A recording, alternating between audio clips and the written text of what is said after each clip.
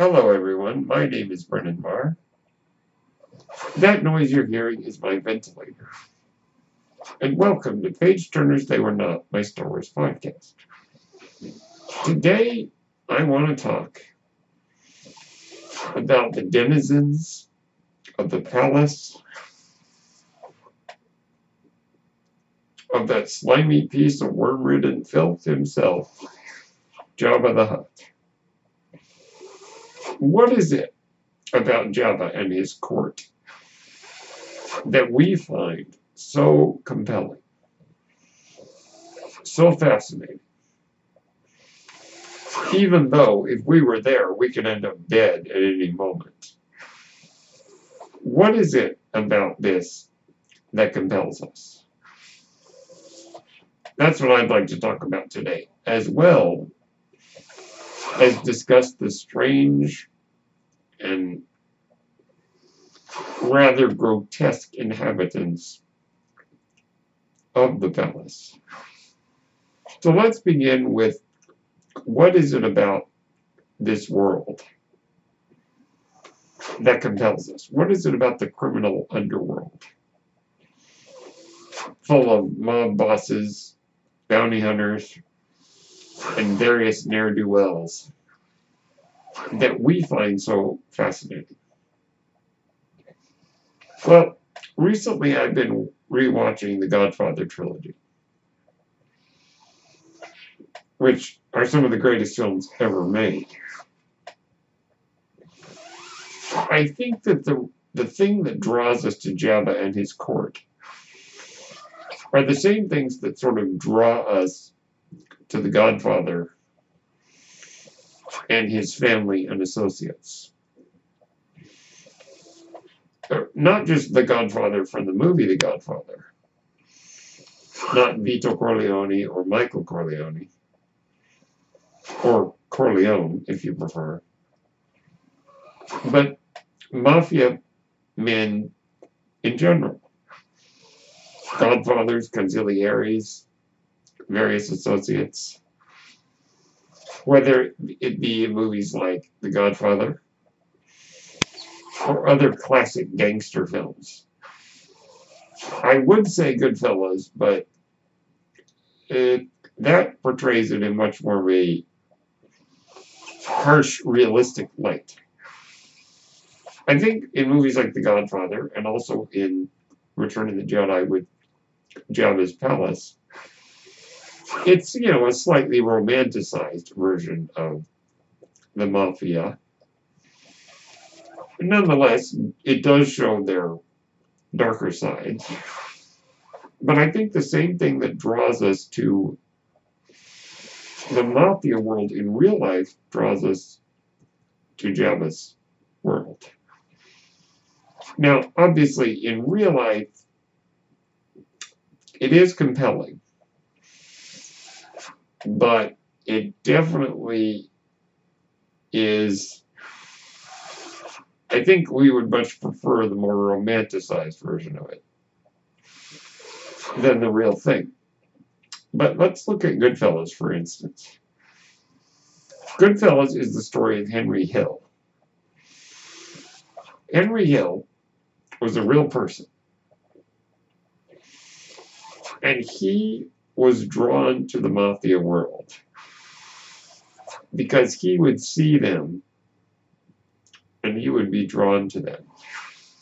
And he wanted to be a part of that world. He wanted to be somebody. And he was drawn, unfortunately, into that web. He was able later to escape that web. But he really felt drawn to it because he felt like there he could be a somebody.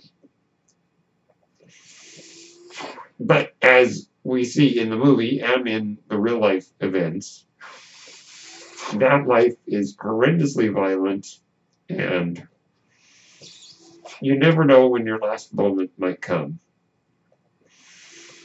And so in reality, I don't think we'd really want to be a part of that world. But you could see the appeal. Well, and like Henry Hill did, we might be drawn to it initially. But I think that a lot of us, if we got sucked into it, we would want to run away.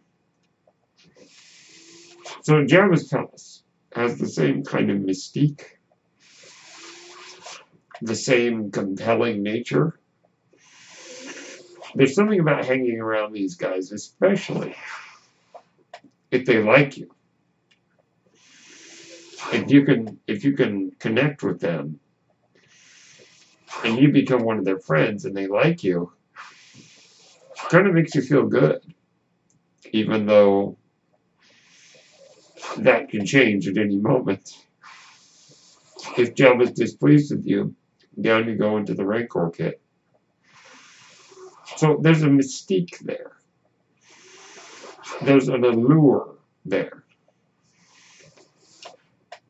And I think that's why we're drawn to it. The idea that you could make yourself part of this circle and hang out and watch people dance and get some drinks and hang around the palace and just kind of enjoy life. It's very compelling. Now let's talk about the inhabitants of Jabba's Palace. A very grotesque bunch. Strange folks with strange names. You have Bib Fortuna, of course, who's Jabba's major domo. Newa Nawanga. Apparently, male Twi'leks are all ugly, but female Twi'leks are really hot. I haven't figured that one out. So you got Bib Fortuna, who's rather easily manipulated. You've got the Gamorrean guards, who look really cool, I think. They almost look like something straight out of an 80s medieval fantasy. Which, let's be clear, Star Wars is kind of a medieval fantasy. But then you get characters like Slice Noodles, who's the singer for the Max Rebo band. Max Rebo is the little blue elephant guy who plays the keyboard. Now, if I could detour really quick, I very much prefer, the original edit of Return of the Jedi that had the puppet of Slice Noodles singing Lofty Neck, which is a great song. A wonderful musical moment in Star Wars. That, in the 1997 special edition, was replaced by a CGI Slice Noodles and the awful song Jedi Rocks. So let's be clear, I prefer Lofty Neck, the original. You also have characters like Ifrit Mon, the guy who looks like an elephant, not the blue guy, but the guy's got kind of that long mouth that hangs down to the ground. His name is Ifrit Mon, so sounds like Elephant Man. There's also that one really ugly guy named Hermie Odal. He's kind of this big guy. You can see him laughing in one of the scenes. And he's got like this drooping lip. He's really grotesque looking. You've got characters like Amanaman, who's this long-limbed, weird-looking guy. You've got Bubo, who's the little dog kind of creature that, it kind of looks like a frog that hangs out by the steps into the throne room. Just a cornucopia of weirdos. And as Joseph Scrimshaw at Force Center says, we like our weirdos in Star Wars. You have, of course, the Rancor, who is frightening and grotesque, and also one of the greatest uses of puppetry, I think, in film history.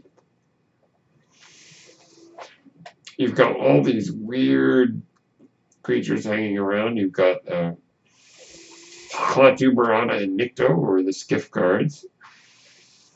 You've got characters who I don't even know what their names are. They call Yak Face. It's kind of this camel-looking guy. All kinds of strange creatures, and it's just so compelling. It's so marvelous and so creative. It's just... It's Return of the Jedi's version of the Cantina scene from A New Hope. Our imaginations can just go wild. Like, who are these characters? What's their story? And then, of course, we get to the godfather of this world himself, Jabba the Hutt. Another great moment in puppetry in film.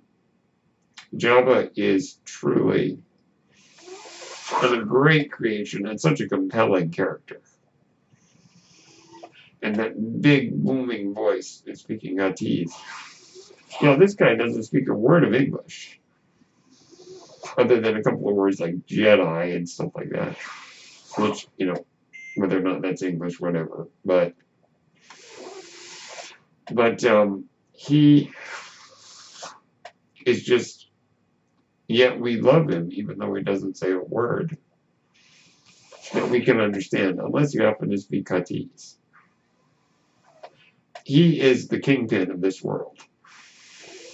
He's the godfather. He's sitting on his throne, smoking his hookah pipe and eating those weird little frog creatures. Jabba, never for a moment do you question the believability of Jabba. Now, his CGI version in A New Hope, that's hard to actually accept. So this world that Jabba inhabits is so compelling because of the strange yet strange yet the characters are strange, but they also have sort of a certain charm in their strangeness. And also just this compelling world of kind of a mafia that kind of sheds light on why we're compelled, why we find ourselves drawn to that kind of life. So those are my thoughts on Jabba's Palace, which, by the way, I admire the architecture of Jabba's Palace very much as well. So my name is Brennan Marr. That noise you're hearing is my ventilator, and thank you so much for tuning in to Page Turners They Were Not, my Star Wars podcast, where we discuss Jabba's Palace. Thank you so much for listening. May the Force be with you.